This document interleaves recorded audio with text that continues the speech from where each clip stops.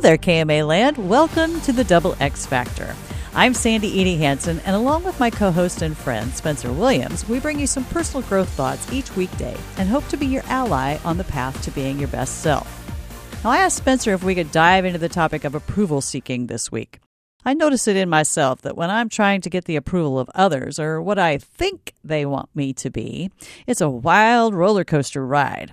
If they compliment me, I'm up high on the top of the world. Then, with the slightest evidence that they don't like me, approve of me, or appreciate me, well, to the bottom I go. My tummy feels just like when the bottom drops out on a roller coaster. Ugh. So I recently heard this journal prompt that got me really thinking about approval seeking. You know, when you write things down or journal, your ego gets out of the way? That's part of the reason putting a pen to paper is such a profound effect on our healing. The question is this: whose approval actually matters to you? Here's a hint: it's not everyone's.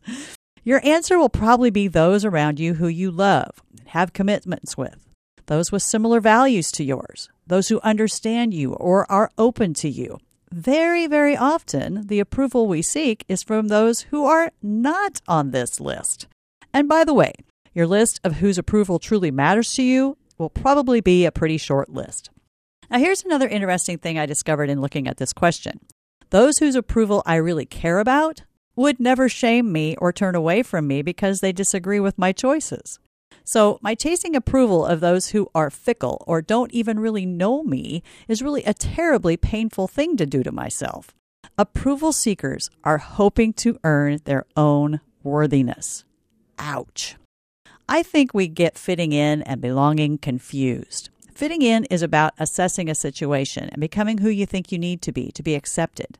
Belonging, on the other hand, doesn't require us to change who we are. It requires us to be who we are. That's a Brene Brown shame researcher, social worker, author who said that.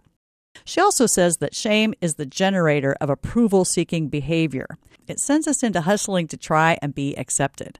But so often what we're trying to convince others about us is actually what we're trying to convince ourselves about us. Now, one quick tip before I go today. Approval seeking from toxic people who leave you feeling less than, more often than not, is a recipe for a whole lot of pain. Sometimes we do this to distract ourselves from our own real mission, to approve of ourselves.